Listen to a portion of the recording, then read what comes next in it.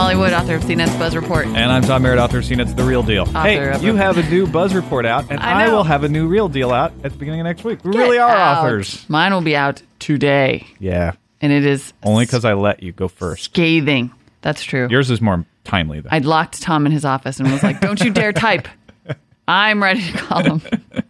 Anyway, hi. Welcome to CNet's podcast of indeterminate length, which actually has nothing to do with the column, except that sometimes the topics overlap. Like today, because seriously, no one in the tech universe can stop talking about Sony and the great rootkit disaster of 2005. The BBC has a very good summary of this story. If you want to catch up on what all has happened with the Sony anti-piracy CD with the rootkit, head to the BBC because they have a nice summation of just like over the past 24 to 48 hours. Yes. And if you haven't been paying attention, the short version is that it was discovered earlier this week that Sony copy-protected CDs surreptitiously installed copy protection software as a rootkit, which is basically, as we said yesterday, a set of tools that can allow processes and files to be hidden and unfortunately also open your computer up to some takeover. Kind of a Trojan horse sort of thing. Kind of a Trojan horse. Rootkits often classified along with or as Trojan horses. And they weren't telling you that this was happening, and just by playing it, accepting the EULA, they installed them. Now Sony claims, hey, we told you we were installing copy protection because in the EULA that you accept, it says that copy protection would be installed. Right. And on the CD, it says copy protection will be installed. What they don't make specifically clear is that we're going to amend your operating system to open a Trojan horse. Right. Which Sony continues to say is not a security concern. Which is ridiculous. But the other thing they don't say in the EULA or anywhere is that they're going to potentially alter the drivers that control your CD-ROM drive. So they've released a fix that they say will get rid of the part that has been discussed, and it does not remove the rootkit. All it does is get rid of the sys-string cloaking. Yes. And a lot of the chatter, I'm taking this off of Boing Boing, a lot of the chatter about the Sony rootkit has been about other malware authors using the files, processes, and reg keys starting string sys-string, which would then be invisible on machines with the Sony rootkit installed. So they've patched that. Right. They say, we didn't need to patch it. We're just doing it because everybody's up in an uproar about it. But we still think it wasn't insecure. And according to Ed Felton, he said he suspects that the rootkit fix actually adds files and he doesn't know what they are. Right. So they're doing it again insofar as they are in the fix putting things on your computer that they don't reveal what they are. Right. And the fix doesn't... I did read somewhere that the fix may allow you to uninstall the copy protection software, but I haven't really seen that backed up anywhere. I have not seen that either, so I don't know. And then, of course, there remains the issue that the DRM installed here is incredibly restrictive. I mean, more so than other DRM we've seen in the past. And I read one blog that said that part of the reason for the insanely restrictive DRM is that it's Sony's attempt to supposedly try to force Apple to be more open, and they won't let their stuff play on the iTunes and on the iPod because the iPod isn't open to other file formats or something along those lines. Well, and the weird thing is most of the reports that I've seen say people with PowerBooks don't experience the copy protection. That the CD plays just fine. There's no rootkit installed. People with Apples or Linux actually who have had no issue. Interesting. But that's because the rootkit is a Windows thing. Right. So it's only going to affect the Windows users. But now, obviously, people not so happy about this. And both Wired and Ian, who emailed us, who I believe may have some relation to our producer, Veronica, says that what Sony's done here, that's all I'm saying, that what Sony's done here is potentially illegal. Well, yeah. Now, Wired has a good article about that. Ian's comments said that under the Home Recording Act, you're allowed to make copies, but I think that only applies to tapes. I think the Home Recording Act is trumped by the DMCA, the Digital Millennium Copyright That's what I think, So I don't think the Home Recording Act applies here. Ian also points out the Computer Fraud and Abuse Act. That's right. Now, there he might have something. Which makes it illegal to, quote, intentionally access a protected computer without authorization, and as a result of such conduct, recklessly cause damage. So the question would be, do they have your approval to access when you click OK on that EULA? Right. Some would say yes. Some would say no. Would say no. Well, and Sony would say yes. We have your approval. Right. Wired suggests that it also may be a crime under that same act, primarily because corrupting Windows. They say, quote, corrupting Windows so that it misreports the content of a hard drive sounds a lot like damage. And the click-wrap license agreement on the Sony disk amounts to pretty thin authorization, disclosing only that this CD will automatically install a small proprietary software program intended to protect the audio files embodied on the CD. Also, Adam from Chicago wrote us to say, hey, wouldn't removing the rootkit be a violation of both the user license and the DMCA since you are circumventing copy protection? So if you remove the rootkit software that is compromising the security of your computer, you could be violating the DMCA. Great. Great. This is what happens when you try to stop natural behavior with laws. It just keeps getting complicated, more and more complicated. Not with laws, but with what is avowedly black hat technology. Yeah, even worse in this case. I mean, this is essentially an assault. Sony has essentially dropped the equivalent of viruses onto people's PC without their knowledge. Now, I apologize for not being able to find it, but one of the best emails, or maybe it was in one of the calls that we'll get to later, talked about, what I did is I put the CD in my CD player, plugged it into my line-in on my computer, and I recorded the whole thing digitally the analog way. Yes, that is our call from Ron, which you have now ruined. Oh, okay. But we're going to play it again later. Yeah, we'll let Ron tell you in his own words. This is a story that, despite the use of somewhat scary words like rootkit, has just taken off over the web, because I think everyone can understand the concept of someone sneaking in without your consent, doing something that you didn't ask for, messing up your computer, and kind of not copping to it, and opening you up to potential further attacks. So there is now a boycott Sony petition online. There are about 1 million different comments and emails. I think this is, other than the desktop replacement laptop, I have not seen our listeners so fired up. Yeah, we have gotten more emails on this than anything else. So we'll get to some more of that later. Let's change pace here and talk about Microsoft planning a deliberate shortage of Xboxes. This is a posting on Slashdot. And if you click through, as we must really encourage people to do, always click through to the articles. You click through to an Ars Technica article, which then discusses that perhaps some comments by Microsoft's CFO indicate that the Xbox 360 supply would be intentionally limited in order to create shortages.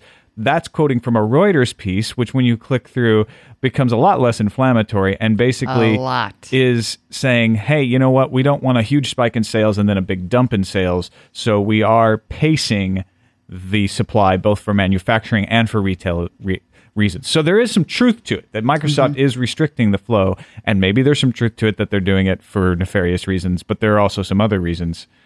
Yeah, I think that it's a good example of click through. Yes. The points that are made on Slashdot and Ars Technica aren't wrong. Right, but I have to take issue with the headline on Slashdot, which lacks a question mark behind the declarative statement, Microsoft plans deliberate Xbox 360 shortage. Well, that's the kind of thing that's just designed to get your commenters into a wild Microsoft-hating frenzy. True, but inflammatory.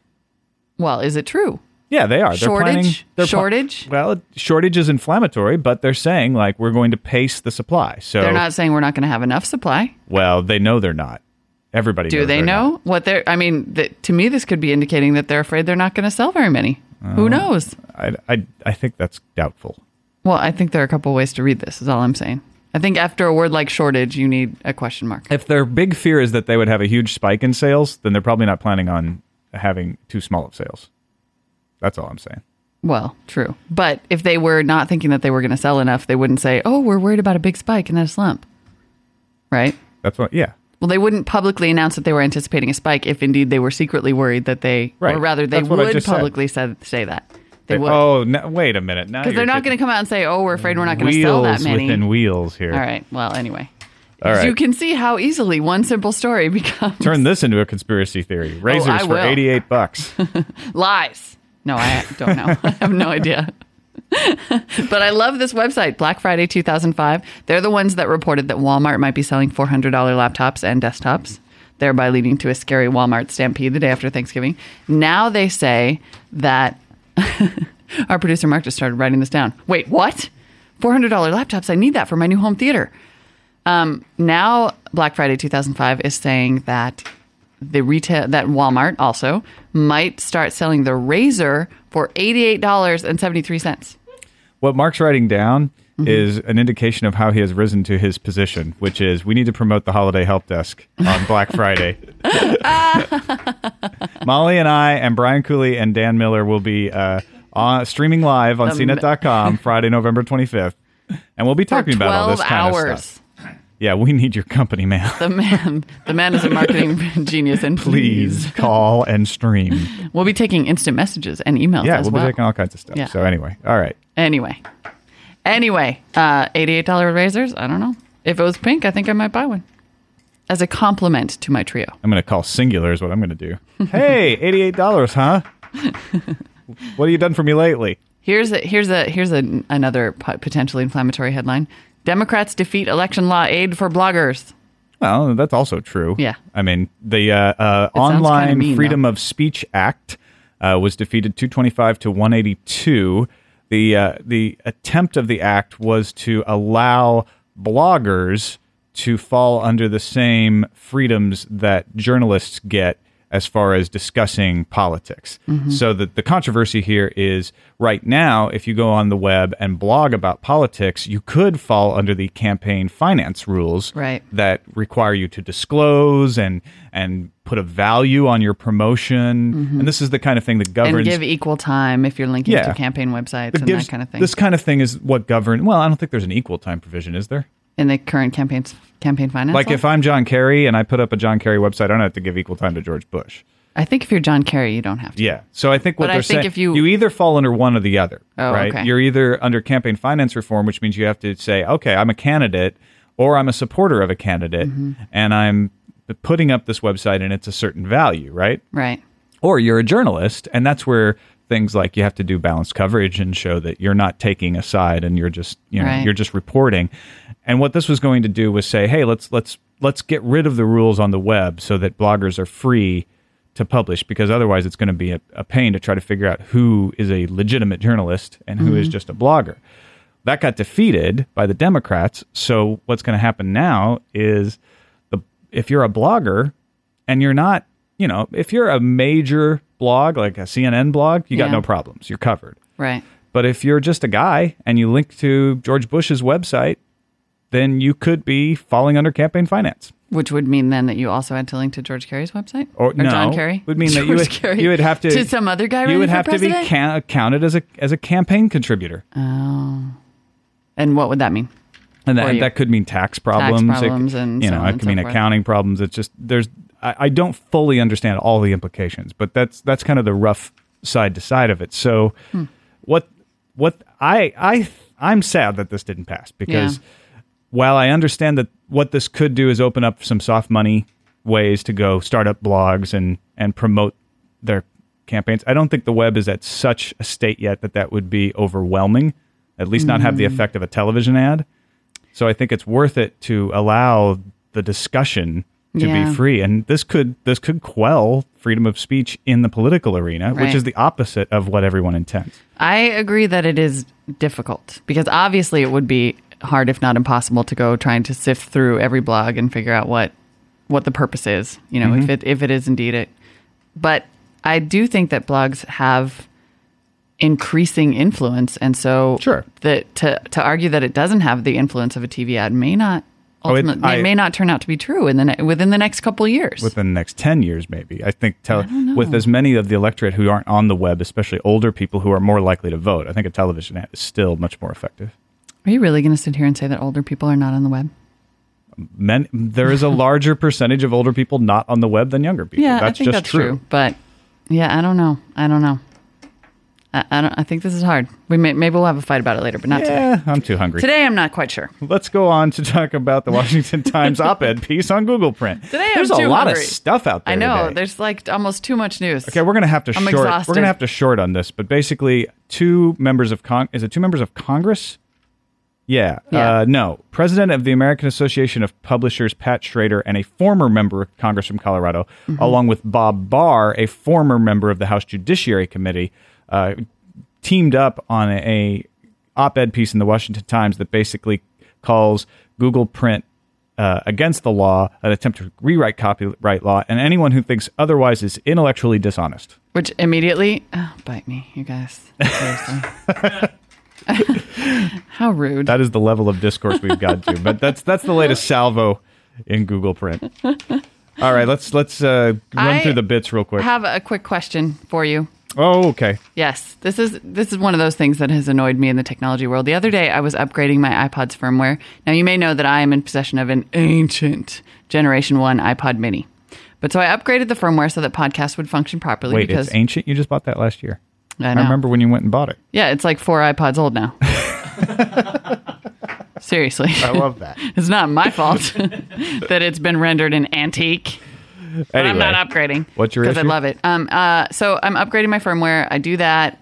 I restart the thing in the iTunes. And then I get a message that says I have to plug it into the wall, like connect it to a power cord so that it can reflash the hard drive or whatever, so that I can complete the upgrade, the firmware upgrade. Now, what I want to know is, if you're upgrading the firmware on a newer iPod, do you also have to plug it into the wall in order to reflash? Because the newer iPods don't come with power cords.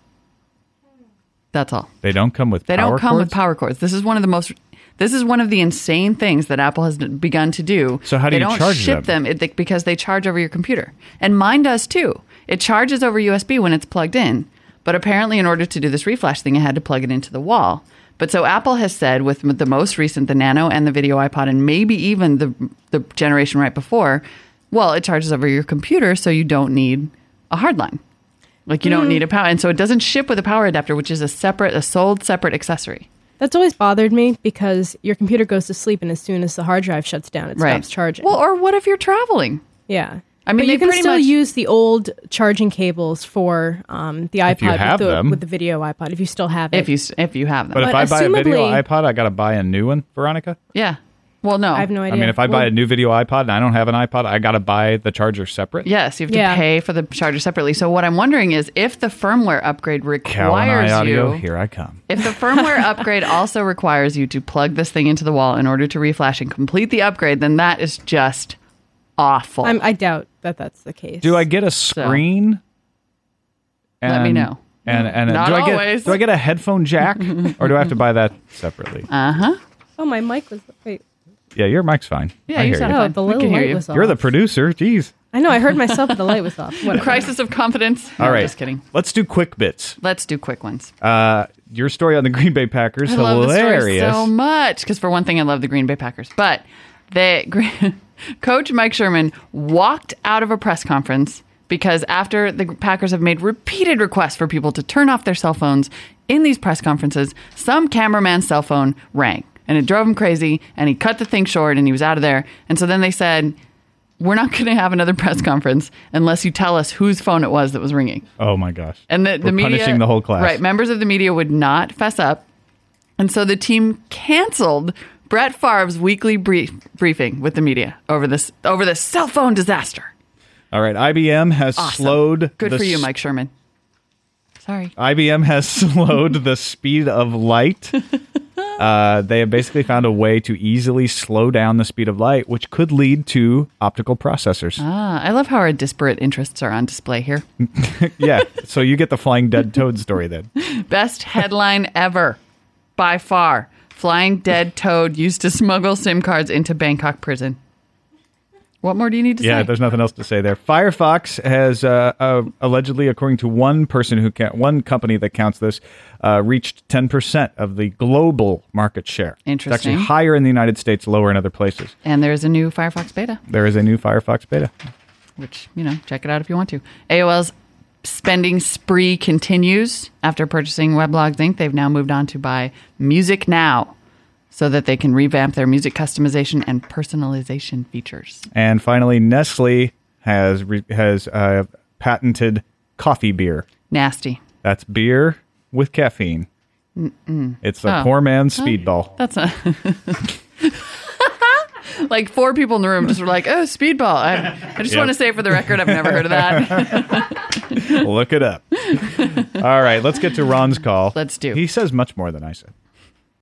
Hey, Tom and Melly, it's Paul again. I just wanted to say that I hadn't heard Veronica cackle in a little while, but I did hear, I'm assuming it was your producer Mark cackle, But what I really wanted to talk about is, Tom, you can buy your AAC format iTunes song, and then you can save it to a CD or burn a CD in iTunes and then recopy it to your computer, and then you can have it in an MP3 or a WAV format, and then all the DRM is gone. So that would solve your DRM problem. And then the other thing I wanted to say is I just bought the new Switchfoot CD a while ago, and it's a Sony Music CD, and it had a huge DRM thing, and it wouldn't show up in iTunes at all. So what I did is I put it in a CD player with a headphone jack on it and hooked it up to a line-in jack on my computer and recorded it with the free program Audacity, and then I'm going to break it into tracks and save it as a MP3 and then put it on my MP3 player. So thanks for the great podcast, and see you or listen to you later. Bye. Dude, Tom, not only did you ruin his phone call, but you wrote down his name as Ron. It's Paul, and we apologize, Paul. And I like the fact that he is taking the initiative to get around the DRM that is restrictive, and he's using technology for the great things it's although that for, may but actually it's ridiculous. That may actually be a violation of the AMCA. Yes. All right. On to Michael, the professor. And he shouldn't have to. Hi there, Tom and Molly. My name's Michael. Big fan of the podcast.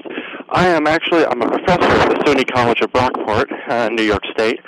Question has to do with DRM because I absolutely hate DRM, being the liberal college person that I am. I just want to tell you how bad that it's getting. We are receiving audio for example, foreign language textbook sites that are now DRM equipped, meaning that now are we allowed to play these audio files for our classes? Are the students allowed to download them? And now they have all of these DRM issues that says, no, only a student can download to one machine at a time and can only do it at one point, and we can't broadcast it to our students because that would be another copyright infringement. So just to let you know, you talk about iTunes and Napster. There are other people getting on the bandwagon, including now, I guess, textbook publishers, which really makes me angry. The next question has to do with the HD DVD and the Blu-ray technology. Since the beginning, we all know we could take our audio CDs and rip MP3s out of them, which of course have no digital protection. But we talk about the DRM capabilities of the HD DVDs and the Blu-ray DVDs. What's going to happen to normal audio CDs? To this date, when you talk about Sony, it's about installing the software with their new audio labels. Will CDs change with the new HD DVD or Blu-ray technologies? So just curious about how the people with normal, good old-fashioned CD-ROMs are going to take this whole DRM crap. Good luck, guys. Thanks. Bye.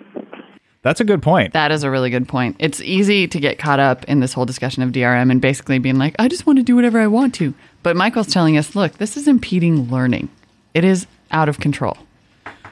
And all I right. agree. I agree. To Adam, yeah, Lexmark sucks with the making it illegal to do anything with your printer cartridge other than return it to them. Mm-hmm. That's interesting. I'm going to check that out, see if that's true. But yeah, I think it probably is. It sounds Bob A., this is what I love about our readers the most, that in the midst of all of the technology we've discussed, Bob wants us to know there were indeed restrictions. There were no restrictions on a 45 record. A record that you could, if you wanted to, you could record it using reel-to-reel. You still can. You still can. I like that the 45 RPM record debate continues, just like the desktop replacement debate. It's there under the surface in the middle of the DRM and the desktop replacement We range debate. wide and far throughout space and time. I love it. All right. We got many more emails than we could possibly take the time to read in this podcast, but we did read them all, and great thoughts. Keep them coming. buzz@cnet.com or give us a phone call, 1-800-616-CNET. We're going to have to find a place for the overflow, Veronica. Like maybe a forum or something? A forum. Yeah. Forum, newsletter. Yeah. We'll work on that. Yeah. Let us know what you think. If you'd visit our little forum. See you later.